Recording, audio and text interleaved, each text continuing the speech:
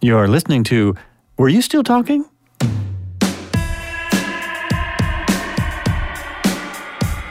pump out your blood and they pump in a new batch of blood, and all of it is the blood of children.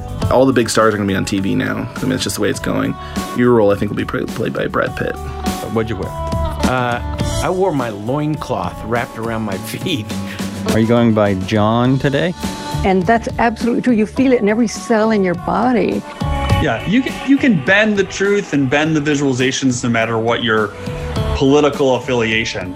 You could have an alpaca. A girlfriend's daughter recently got married, and they had llamas or alpacas at the wedding. A recording room. They recorded a couple songs in the kitchen of Rumbo. So, wait, you microdosed before this, right? What?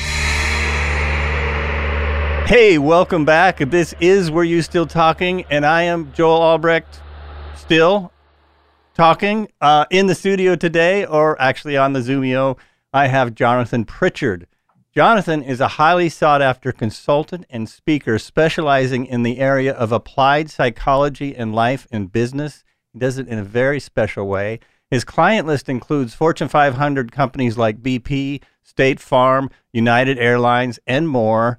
He's the founder of the international consulting company, the Hellstrom Group, which has trained teams to improve their sales, negotiation, and presentation skills on 6 of the 7 continents. His expertise comes from his background traveling the world as a mentalist. That's the amazing part. A unique type of entertainer specializing in mind-reading tricks. The applied psychology he uses on stage, on Vegas and TV, and online gives him an edge off stage as well. It's really an amazing science. It's amazing technique. And what I've always wondered is, what is the difference between a mentalist and someone who's not mental, a mind reader? There isn't really much of it's kind of a distinction without a difference. The way I like to say it is, mind reader helps people understand broad strokes of what you would expect at one of my entertainment shows. Mentalist is the technical term for the flavor entertainer that I am. So okay. Mind reader usually connotes, psychic powers. He's special. He was born with the gift. But a mentalist is more a person who has developed the skills of communication to a degree that they can do things that are seemingly impossible, but you're watching them happen without claiming supernatural powers. Yeah, okay, and that's kind of what I thought, but I wanted to clarify that with the audience. So you're actually doing you're doing it's stuff you learned like through being a magician, and it's like it's a trick, but it looks real. It's real principles applied with real people to create experiences that are impossible. Oh, okay. It's really just information architecture, saying the right thing at the right time, the right way to the right people to create the right effect. And that effect can be something that is physically impossible, but is experientially possible. Because the people in my audience are watching it happen and they're going, he's not lying. I just saw it happen. Where's the trick? I'm like, that's why it's a really good trick. So it's all just communication skills and information architecture of saying the right thing, not saying the wrong thing, saying the right thing at the right time, not the wrong time. And you follow the right recipe, you get the right outcome. That's really interesting. So you're not actually communicating with the dead or anything like that? Not typically on stage. That's the late show out in the cornfield, for sure. Okay. And how did this come about? Like, how did it's always amazed me. I've always liked magicianship and the mentalist aspect. It's always fascinated me. Like, how did you get into this? You've been doing it, 15 years now, I think? Well, let's see. My interest goes back even farther. Mm-hmm. My first paid gig was for a company's summer picnic. I got paid $200 when I was 13 years old to walk around for 2 hours just doing tricks for people and having fun. And I'm now 37 years old. So do that math. That's how long I've been a professional at doing this. And you're right. The way I got into it was starting in the world of magic. And I see that umbrella term as mystery entertainer. So it's kind of a big circus tent full of all sorts of weird people. And then mentalist is a mystery performer that has specialized in mind reading tricks. So magicians do tricks with objects and tigers and people. Mentalists do tricks with information. Oh, so okay. That's kind of a subtle difference. Uh-huh. So you don't use any tigers in your act? Not usually. The pain to glory ratio is off for me. The benefit of getting paid more bringing the tiger versus the cost of feeding it and keeping it around the other 364 days out of that year. With that kind of calculus, I decided, how about I go be a mentalist instead? So you're also good at math, right? Maybe. On stage, I am. In my real life, absolutely not. You could have had a really good documentary, though, if you'd used tigers. Exactly. Yeah, there are risks. There are definitely risks. So you also, at what point did you decide that this was something I could use to help people with, with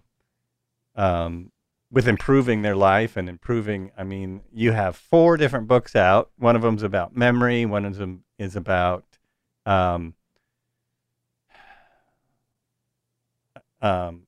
what a mentalist does. There's like how long did it take you to write 4 books? I always ask that.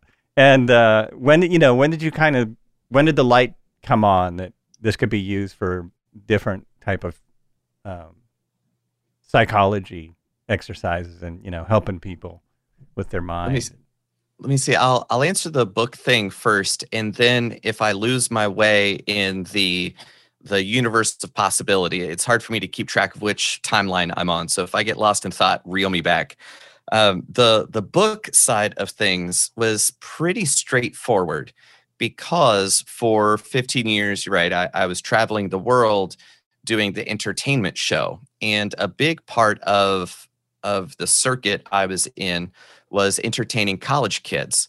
So I would go to college campuses and do my 70-minute mind reading show in the fine art theater, in the lunchroom at noon, whenever they want me, wherever they want me, I'll do my show. And it's 70 minutes of nothing but audience participation. I say it in my kind of my prologue. I said, look, I'm a mind reader. I could tell you what I'm thinking, but that is in no way impressive. It's only amazing if I tell you what you're thinking. So with your help, we're going to have a good time. I kind of go, oh, okay. So it's not just him, look how amazing I am. It's more of a let's work at this together kind of a thing. Mm-hmm. So then after the show, I've made a lot of friends. We've had a lot of fun. And I would usually have an autograph line. And then people would ask me questions, or I have got this. What do you think about that? And over the years, the same 20 kinds of conversations kept coming up. The details would be different. The names might be different. The places would be different, but the concerns were always the same. Whether it's, boy, I wish I had your self-confidence. Boy, I wish I was extroverted like you. And I would have to explain, I'm not extroverted. I'm actually really intensely introverted and shy. It's that I've learned outgoing behaviors because that's what gets me what I want out of life. So I would just answer those questions. So then I had 15 years worth of those to draw from to create the book, Think Like a Mind Reader. Is what that is. So it covers general memory, general logic, general presentation skills, self-confidence, how to think about learning, all those kinds of things. So that's kind of the broad strokes of well, how in the world could this mentalist thing actually help me, a normal human being that never is in front of an audience? I don't even talk to customers. I don't see how this would help. There are a lot of applications for anybody that has to deal with a human being, and oh yeah, that means yourself too. So that's kind of it. And then the other book, Learn Like Mind Reader, is the meta skill of learning how to learn so that you don't waste a lot of time with strategies that aren't effective. And memory was just one that I wrote because it's one of the quickest ways for people to prove to themselves that their brain can do things better than they thought they could. So most people think, oh, I've got a horrible memory. I can't remember this. I can't remember that. I'm like, well, your brain's not going to make a liar out of you. So why do you keep saying you're awful at this thing? It's going to prove you right. So that's one of the quickest ways to show people the power of their expectations and mindset to guide the outcomes of how they spend their time. So that's kind of why I wrote that. And then to the how did I find my way out of the performing ties in with why I wrote the books, which is a couple of years after the first autograph lines and talking to fans afterwards. Started getting emails going, hey, thanks for taking the time to talk to me. I never expected you to actually have a conversation. And based on that, here are the changes I made. And now things are fantastic. And that was the first inkling that, oh, this stuff is actually useful. And then it was a slow burn for myself because I was looking back and like, man, I grew up dirt poor. My parents worked at factories. My mom was a secretary. We lived in a trailer, lived on a dirt road, right? It's like, that's my background. So I began to realize that the psychological techniques I would use on stage for performance and entertainment purposes, I had kind of by default been using them in my own life, in my business, to create a career for myself. So it was just kind of that fractal multiple level application. I was like, oh my God, this is applicable everywhere. This is awesome. So then, encouraged by that success, I then started branching out into the business world because I saw so many business gurus claiming to understand the psychology of sales, the psychology of negotiations. I was like, wait a minute. Can you stand in front of a room of 3,000 intelligent people and convince them that you could read minds? No. Good point. Like, right. I know this better than you. So I can not only deliver the ideas more effectively, I can involve the audience in a collaborative way that they literally can't forget for a decade after. So it's not just raise your hand if you've ever been in this situation. And then speakers call that interactive, right? Right. Or speakers like, let me tell you the story about this mogul that never existed because I made him up just to prove this point and seem relatable. And like, oh, he's such a good storyteller. No, leave all that in the dust. Let me demonstrate these ideas, show you what you can do. And now you're directly involved because I'm working with your mind. There's no way in the world you're going to forget that. So that's why my clients pay me a lot of money to come in and deliver their messages. So my experiences are the delivery mechanism that can kind of hold any payload or message that my clients want delivered to the audience. It's always interesting to me when someone like yourself says that they are extremely introverted. I hear this a lot from every type of performer. I've performed with a lot of people who are introverts. I found in the last year that I'm far more introverted than I ever knew because it didn't bother me as like, much I'm as fine. you would think. Like, yeah, what are you good. talking about? We don't have to go out? Okay, that's fine. We're good. It's like, finally, the extroverts know how painful the standard operating social narrative is. Right. It's like, yeah, you're just getting bizarre. a good dose of what it's like to be an introvert in the extroverted world. Now you extroverts get to live in an introverted world for a little while. Just 1 year and you can't handle it. Come on. Yeah. It's true. It's amazing. It's like, yikes. Wow. How are things in Chicago? I don't know. I don't go outside. You don't go outside. Have any idea? Yeah, weird.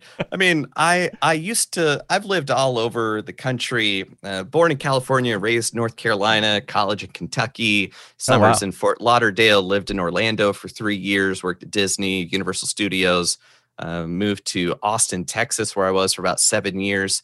All of that, the summers, I'm sweaty. I was tired of it. I'm going to go where it's cold. So I just made it through my 8th Chicago winter and have thoroughly enjoyed it.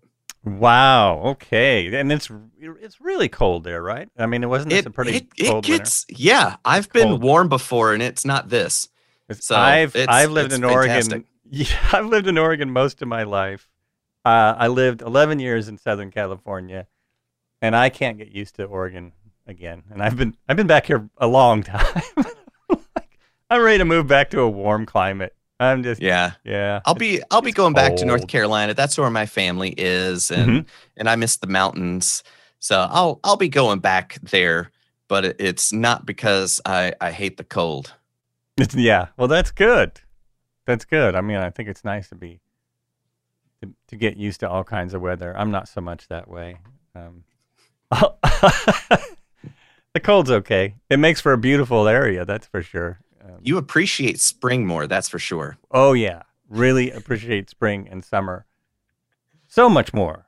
Much more. Now I lost my train of thought. I had another question I was going to ask you based on what you were talking about. Oh, but another one. So, there are some famous mentalists and magicians who kind of try and discredit people who say they're mind readers.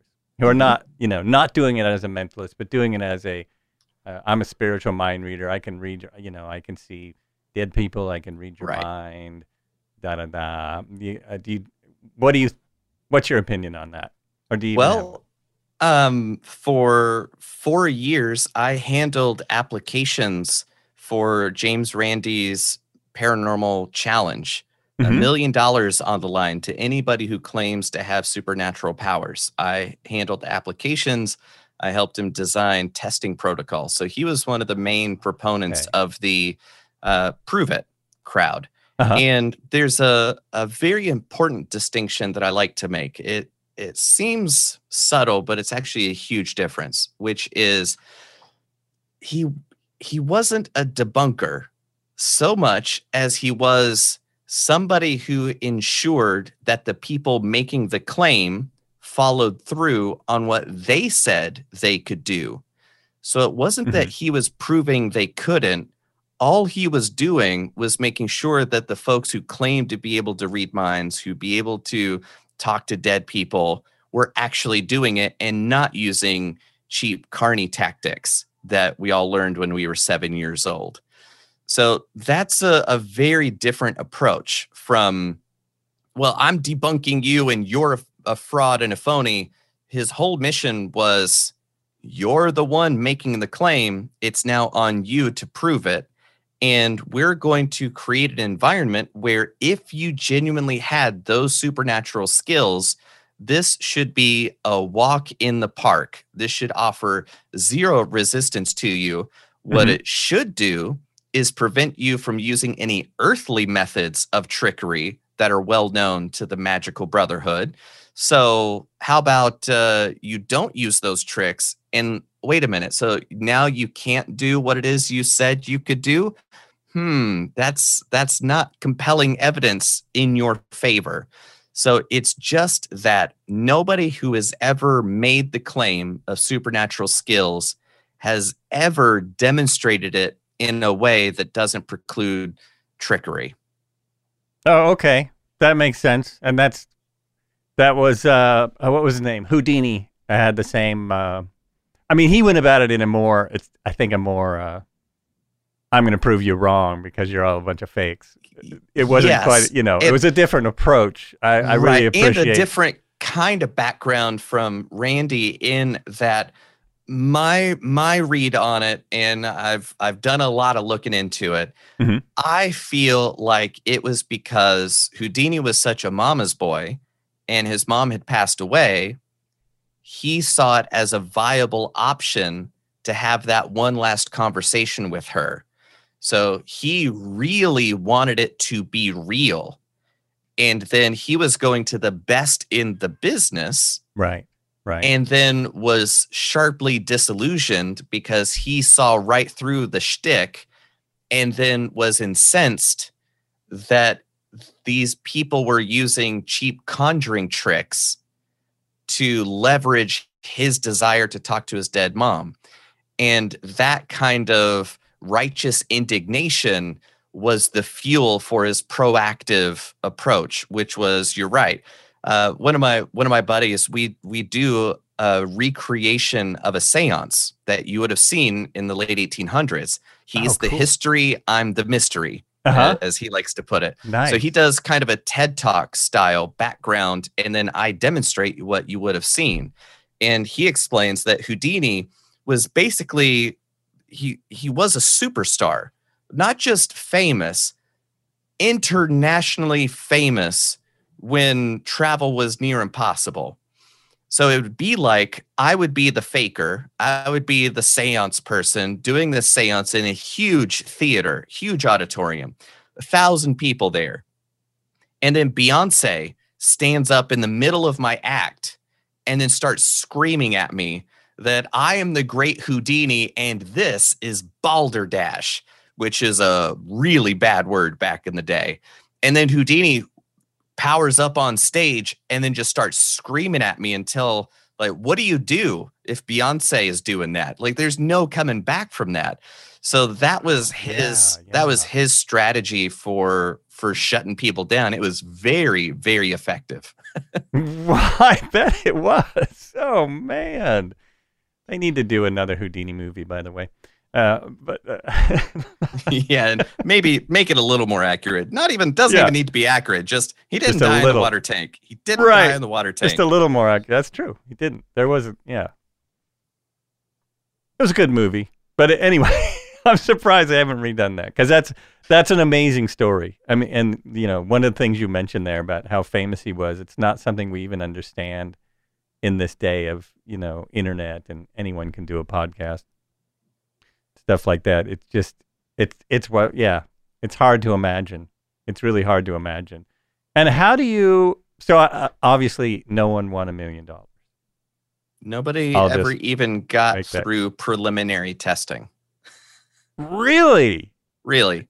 I mean, because if someone was really skilled at what you do, wouldn't it be possible? No, not at all. You guys can pick it out no matter right. what. There's no one that good. Oh, okay. And you also were on a talent show. You were on a national talent show to do your little tricks. What was that like? I've always wondered what that was like. Terrifying and exhausting. Really? Yes. Yeah. Imagine the dread of knowing today's the day you're going to die. No. And you think the person who's going to kill you shows up. And then, no, that's just the delivery guy. You kind of go, okay. And then somebody else, you're like, this is it. This is the moment. Nope. Your adrenaline spikes. Oh, right? Man, yeah. So it's just all day of shooting. It's 14 hours of being on, knowing that if you even kind of brush your nose with your finger, that's going to be the thing that gets on national television. So you have to be hyper aware of every single thing you're doing at every single moment for hours before you ever even get to go on stage to do what it is you're there to do. Oh, so they're rolling on you the whole time. You never know. You never know. When there's, you can never be sure there's not a camera. Oh, yeah, that would be extremely exhausting. I would definitely wipe my nose. Right. And then one producer will come and then go, oh, we need you over here. You kind of go, oh, I guess I'm doing the thing. Nope, they just take you to another waiting room where they're shooting different B-roll. And then you're there for 2 hours and you're freaking out like, when's it going to happen? So eventually you kind of get numb to it. You think, until the next producer comes by, has a headset and a clipboard. You kind of go, oh, do I need to bring my stuff? And they're like, yeah, you need to bring your stuff. You're like, okay, I'm going to do the thing. Oh, no, it's another holding room, different B-roll. So tell us about how, right? So it's just not knowing what each step is or is going to be is exhausting. So in order to make it through it, you have to be really aware of yourself and to be in control of the emotional reactivity in relationship to that moment and not let it run away with you. So recognizing, all right, I'm just having another spike, another freaking out. This is what right. It's a tough situation. That seems really hard because in most cases with stage fright, I mean, I get a little bit every time I perform, and just enough to where it's going to, make a performance a little better. Yep. But to have that for 14 hours, I would probably pass out. Right. And okay, here's the stage fright. Now I'm on. And for me, it goes away. I know for some people it doesn't. But once I'm on, whatever thing I'm going to do, then there's no more stage fright. I'm just doing the performance. And so just to constantly be in that spot, that, backstage, that's got to be hard. Right. Got to be hard. It was like, and even when you're in the wings and you finally get mic'd up and you're talking to Nick Cannon and the producers are like, okay, so we're interviewing, don't go out yet. It's terrifying, but also I had a little conversation with myself, which was, this is what you've literally been spending your life learning to do. This is what you want. This is what you've worked to get. Now go have fun. And framing it that way was like, listen, I don't have any control over how they cut up my performance. I have no control over which camera angle they use. If they want to expose how this works, they're going to. Oh, yeah. I can't let that freak me out. If so, I should have never applied in the first place. So being able to let go of the details that I don't have control over is super scary, but also part of what it is you're signing up to do. Right. Right. So they're in the way they're filming it, they could see what you were doing. They could see the for that one, absolutely. Yeah, there were better and worse angles for it. Audience side, total mystery. Behind the scenes, very strange, ridiculous performance art.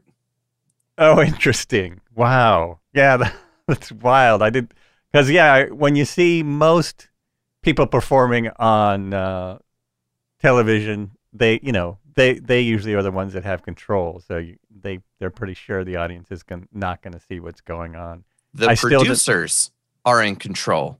Right. The performers are never in control, ever. It's always up to the producers. The judges aren't even in control, because I got 3 out of 4 of the judges give me a yes. And even though I made it through to yet another round, none of my entire run made it to a full episode. Oh, wow. So even though you get through, that is not a guarantee that you get through onto the show, because why? The producers are the final creators of the experience you see at home. It is not a documentary. Yeah, this is something I've known for many, many years. Most people don't quite get that. Yeah, those shows are not a documentary. I mean, and more they're even being scripted, which, some of them are. A lot of them are. People don't quite get that. And even to the point of saying they're not scripted. When I was having my interviews of, okay, so tell us about your background, I would say my answer, and then the producer would try to help me out a lot, saying, how about can you put it a different kind of way? So you feel like a dog trying to figure out, what trick does my owner want me to do? Because they can't help you. They can't script it for you because it's a game show. Oh, But okay. you definitely But they can know, lead well, that wasn't a good answer. They want something else. So you've Right. got an internal moment there. Do you stay honest and true, or do you say whatever you need to say to get on the show that you know they're looking for? Mm-hmm. Oh man, not much pressure there. No, none at all. None at all. Would you do it again? Yeah. Yeah. I did. I also went out for Penn and Teller Fool Us, and Oh, I you went did. out. That's that one of was my a completely different experience. It was wonderful. It was outstanding. Still didn't make it to air for some reason. Whatever it is that I did, for some reason, which due to the game show rules, they're not at liberty to say why my segment didn't make it on, but they pay everybody for their time because they go, well, if you're here, you're not out working. So we'll at least pay for your travel. We'll pay you for your time. And they're such fans of magic and the magic world that it's just a delight to work with them. And also their mentor was James Randi.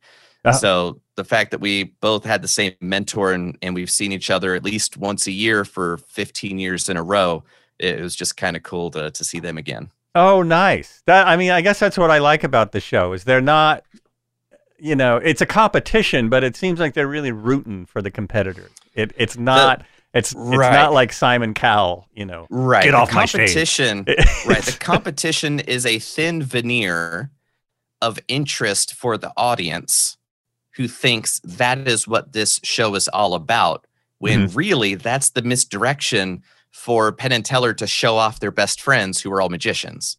Right. I kind of got that. It kind of came across to me, but it's a great way to do it. It's a great way to do it. And the ones that they're all amazing, but the ones that win are they're pretty mind-boggling. Now, do they know all the tricks and they just pick someone they like? Or do they really get fooled? Because they have the people on there enough seem amazing. integrity to not lie to themselves or the audience. It is an honest show. That is actually an honest show. They're not just putting on airs. They're not just saying, "Oh, you fooled us because we want you to look awesome in front of our audience." No, if they're fooled, they're genuinely fooled. There have been times where they were fooled until 2 minutes after the guy walks off stage. You're like, how did I miss that?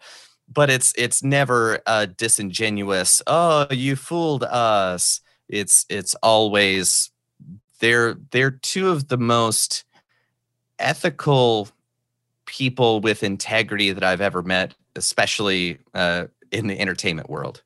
That's awesome. That's nice to hear because they always come across like they're really nice people. Like like they're real. Oh, they can be very not nice, but they have integrity, right? To me, those two things are very, very separate. Right? That's true. It's kind of my sweetie recently was like, "You're very kind, but not nice." I was like, "Thank you. I appreciate that."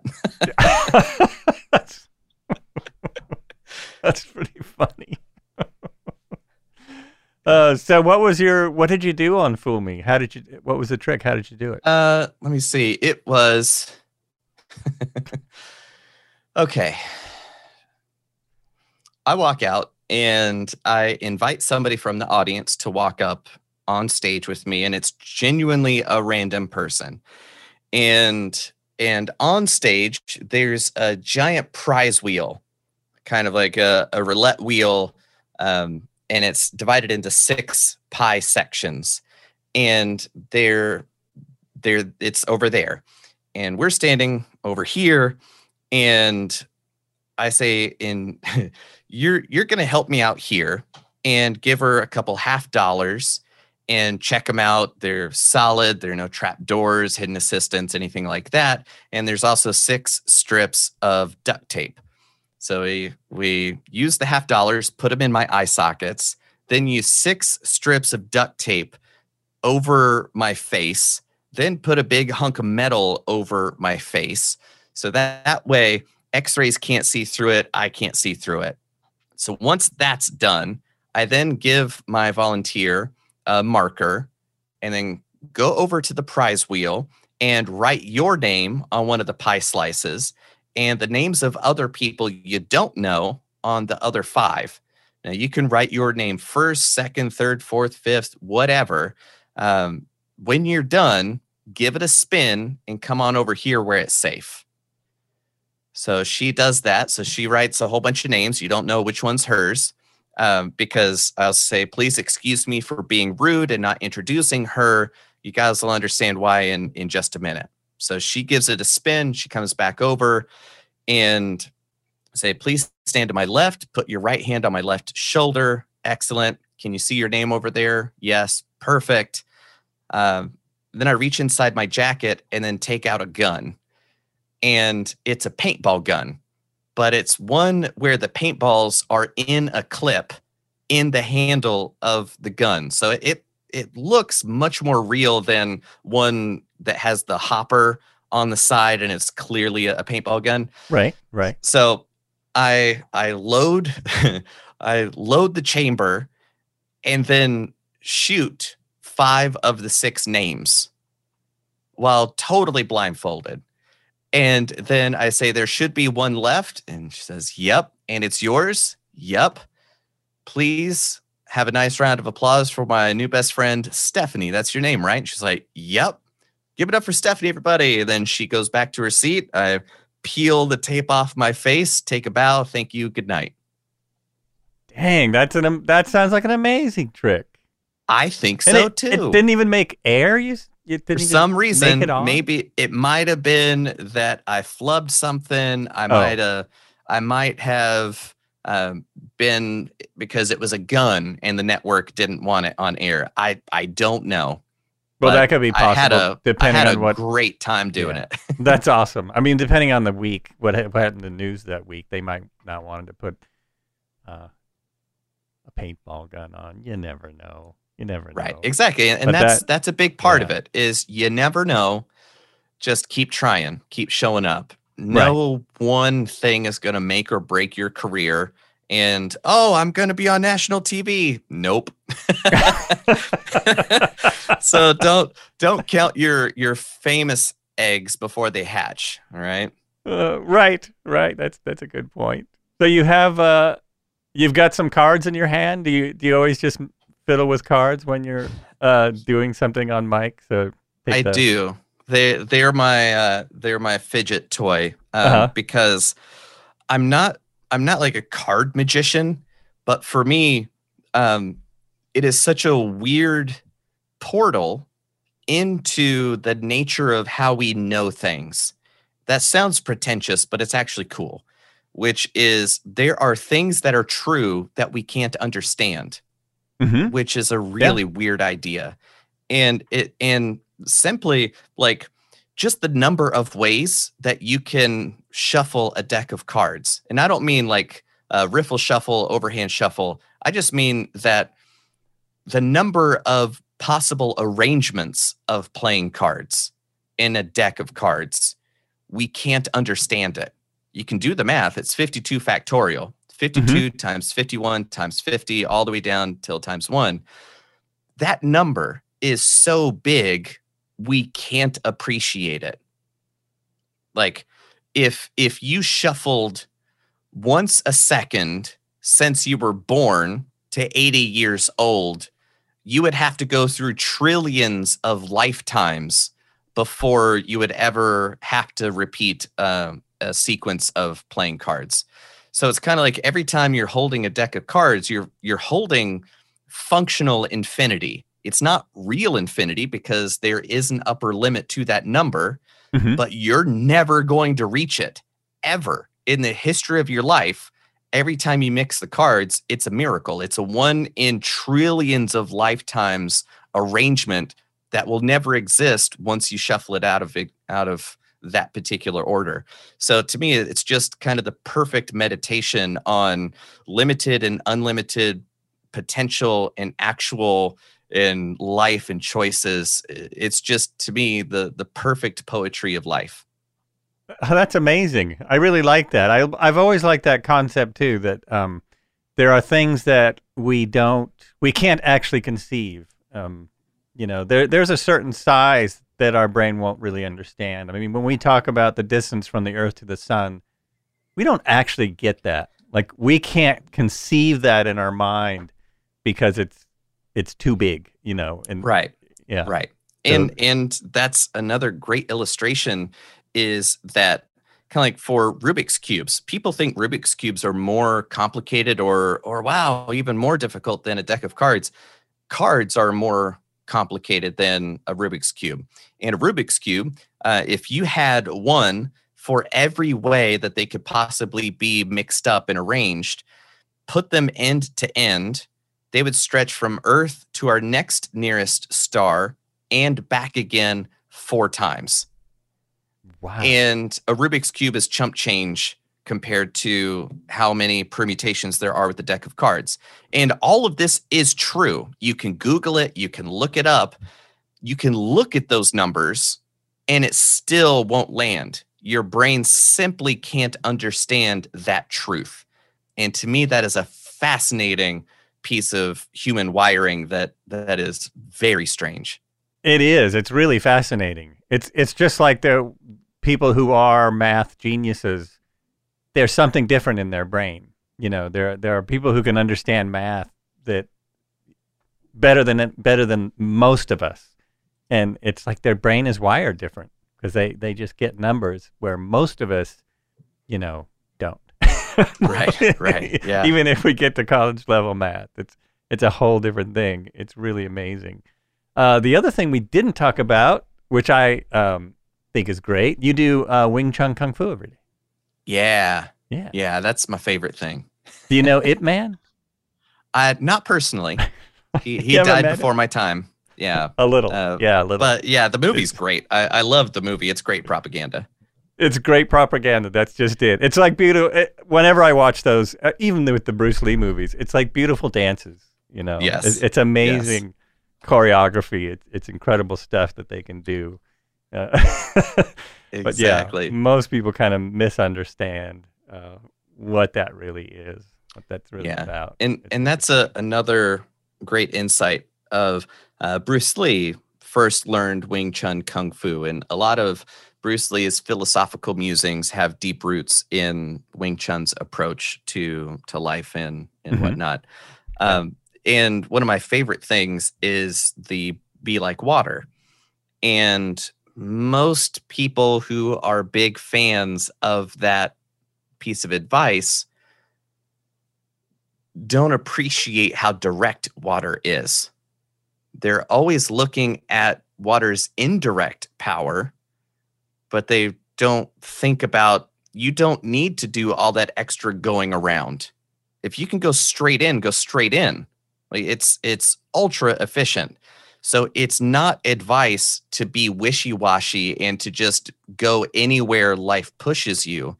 It's be direct. And when there is no direct path, go around as little as possible to achieve your outcome. And also, water can crash forward. So even if there is something directly in front of you, there's probably a good chance you can crash through it. So it's a philosophy of being ultra direct and efficient without unnecessary detours from your destination. I like that explanation. Yeah, that makes a lot of sense because it's not just about flowing with the river. There's a lot more to it than that. And that makes a lot of sense. Water can do all kinds of different things, and it can change form to adapt. I always thought it was about adaptability. That's kind of what I always took out of it. Adapt like water does. It's also one of the most powerful forces on Earth. Right. And it is incredible. about adaptability, but it's not advice to always be changing just to change.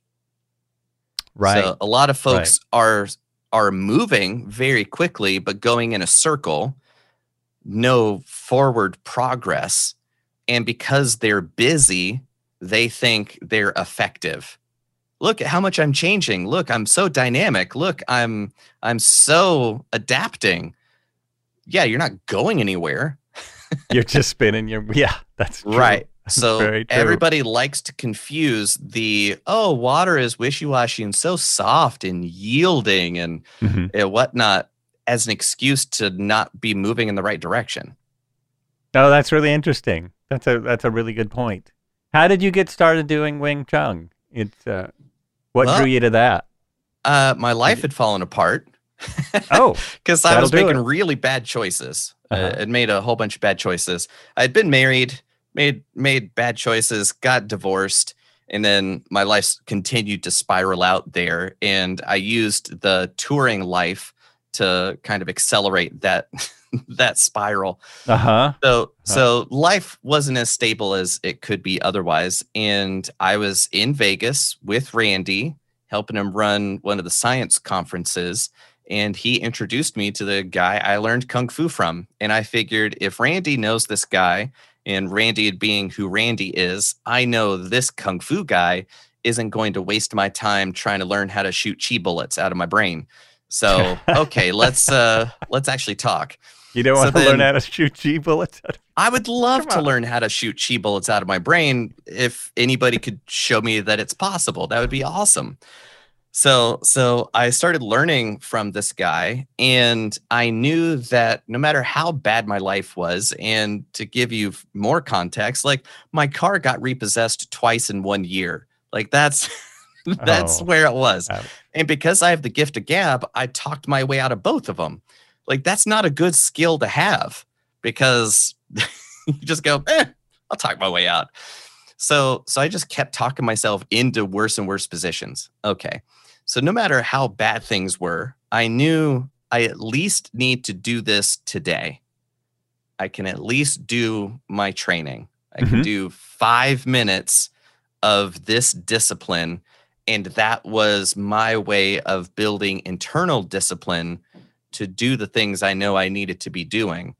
So that small bit of structure was what I needed to build on, because I've been rewarded for not having structure. I'm supremely unemployable, right? It's like I've never punched the clock.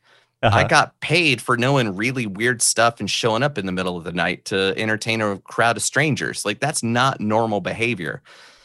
So I'd never had external structure to keep myself accountable, and my life reflected it. So learning martial arts is forcing yourself to learn how to deal with the most fundamental layer of reality, which is your base physical being. So if you don't even know how to navigate space-time properly, how in the world are you going to manage the more abstract layers of life? Your thoughts, your emotions, your breath, your money, your energy, whatever you want to call it. I'm not going to listen to somebody who can't manage their body in space. Interesting. That's very interesting. Yeah. I like all those concepts. I mean, I haven't done martial arts in years, mainly because of chronic pain problems. But I really should just get back into it 5 minutes a day, because I could do that.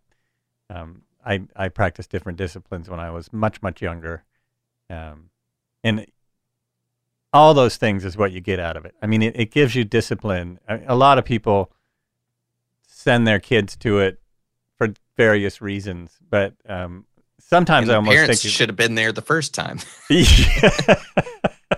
Little Timmy needs this. Little Timmy needs it because you haven't been doing it. Because you haven't been doing it. Sometimes I think it's better if you start a little later, because I started when I was a teenager, and it was all on my own, and there was more. I felt like I maybe got more out of it than I would have when I was 10, because there was concepts I wouldn't have understood at all when I was 10 years old, and all those concepts you were talking about. And so are you still able to go to a dojo at this time? Or you always practice at home, or do they even call it a dojo in Wing Chun? I don't know. It's a practice area. Dojo is Japanese. Kwun is Cantonese. Okay. I first learned when I was living in Texas, and my teacher was based in Hawaii. So this was about Oh, okay. 10 years ago. Mhm. So we did Google Hangout training. Wow. So it's like battle choreography, right? It's like he shows me what to do. I learned to do it, and he can spot when the move's not right. And then every 6 months, we would go hang out, fight for a weekend, and he'd be like, "All right, yeah, you're coming along the way that you should be."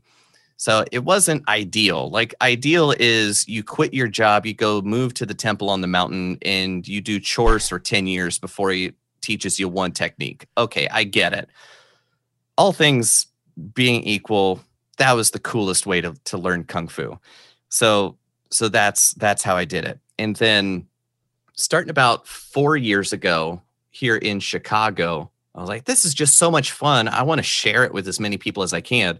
So I never claimed to be the world's best. I never claimed to be a world champ or anything. It's more of I know how to do this, and it's really fun, and I want to share it with you. So if you want to learn how to be excited about this thing too, let's hang out. So I had a meetup group of about 100 people, and kind of small class would show up every Sunday, and we'd meet up at a gym. But then it was kind of weird to me, the calculus that a lot of people in the self-defense community were doing, which is, we're in a pandemic.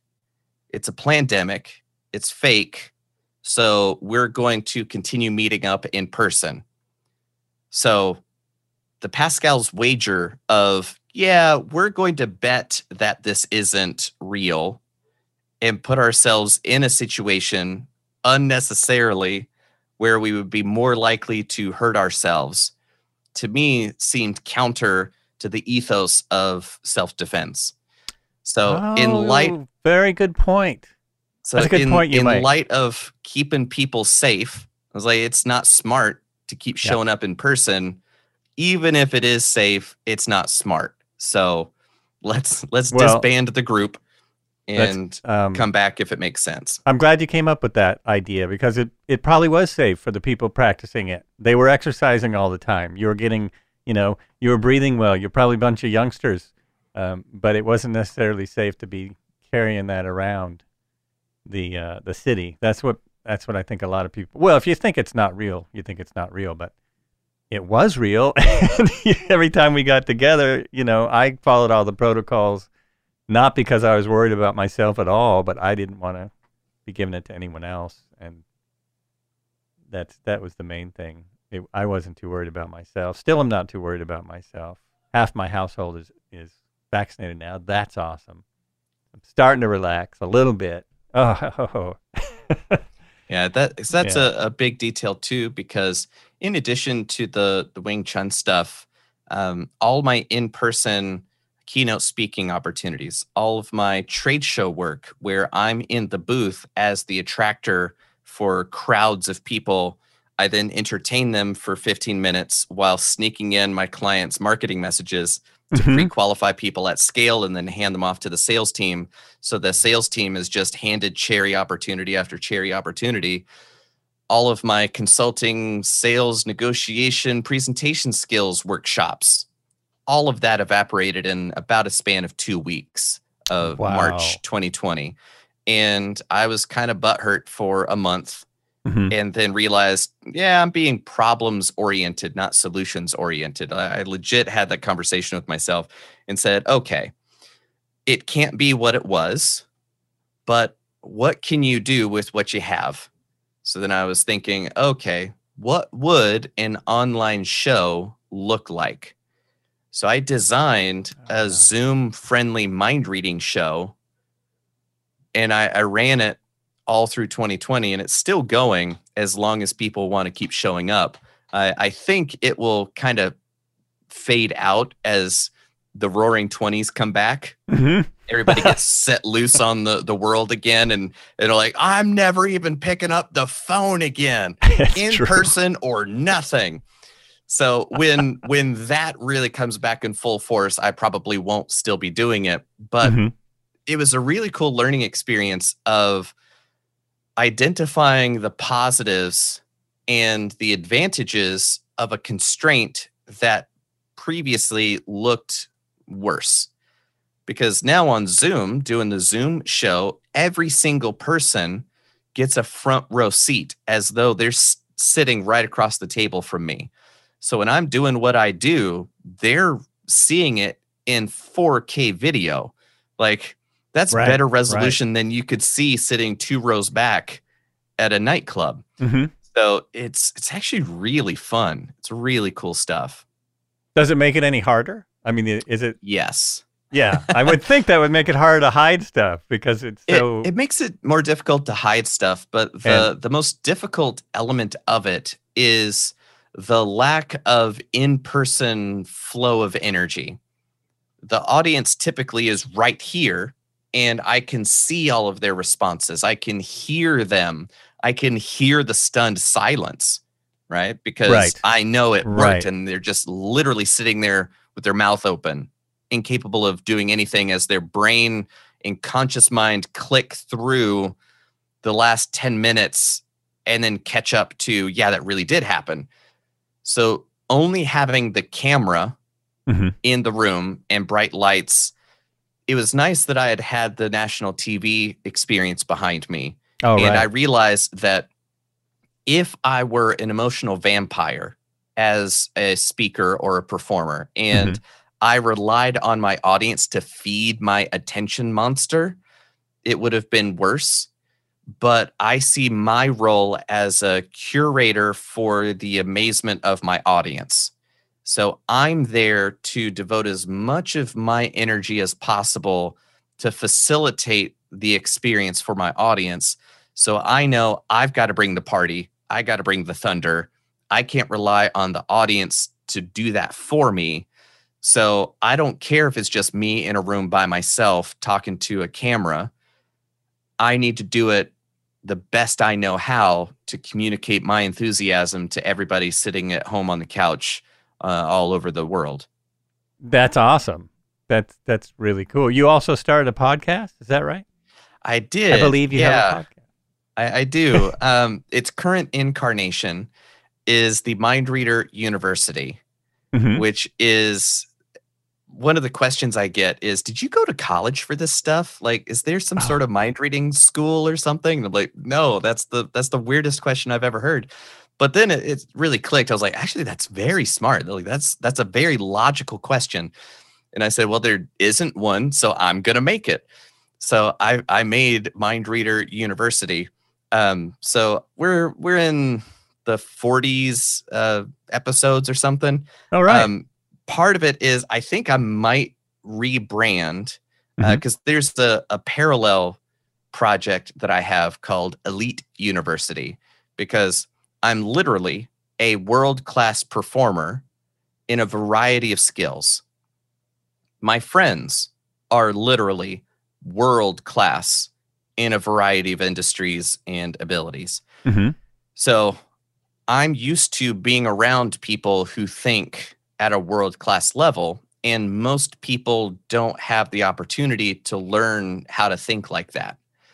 So Elite University is where I'm sharing a lot of the strategies and tactics and mindset shifts that you got to make in order to think at a world level. Mind Reader University, while cute and makes sense once we've had a conversation for an hour, you go, that makes so much sense. I get it. I see why that would be $1 million idea. But a $1 million company executive would go, Mind Reader University, that's the stupidest thing I've ever heard. Mind readers. Why would I ever buy anything from a mind reader? What an idiot. However, they want to be world-class elite performers in their field. So that's why I'm debating the rebranding of just shifting everything from Mind Reader University and then retooling the podcast to be Elite University solely. So it would be different, or it would be the same information with a different brand?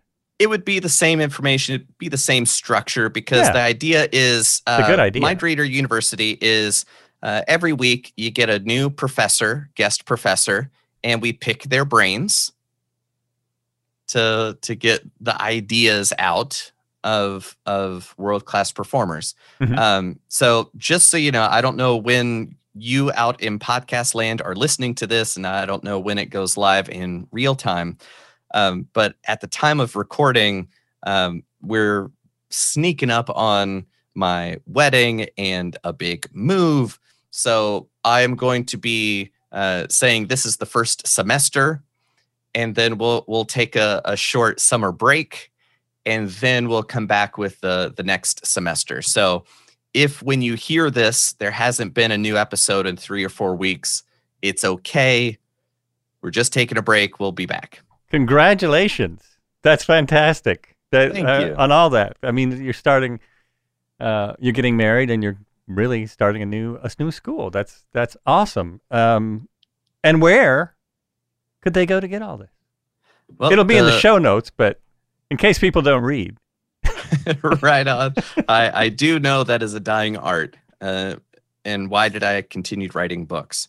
But yeah, the best place to go would be Elite University, because what I'm sharing there is usually what these large corporations pay me a big old bag of money to teach their sales teams, their engineering teams, their employees the secrets of better communication and rapport and relationship building and that kind of thing.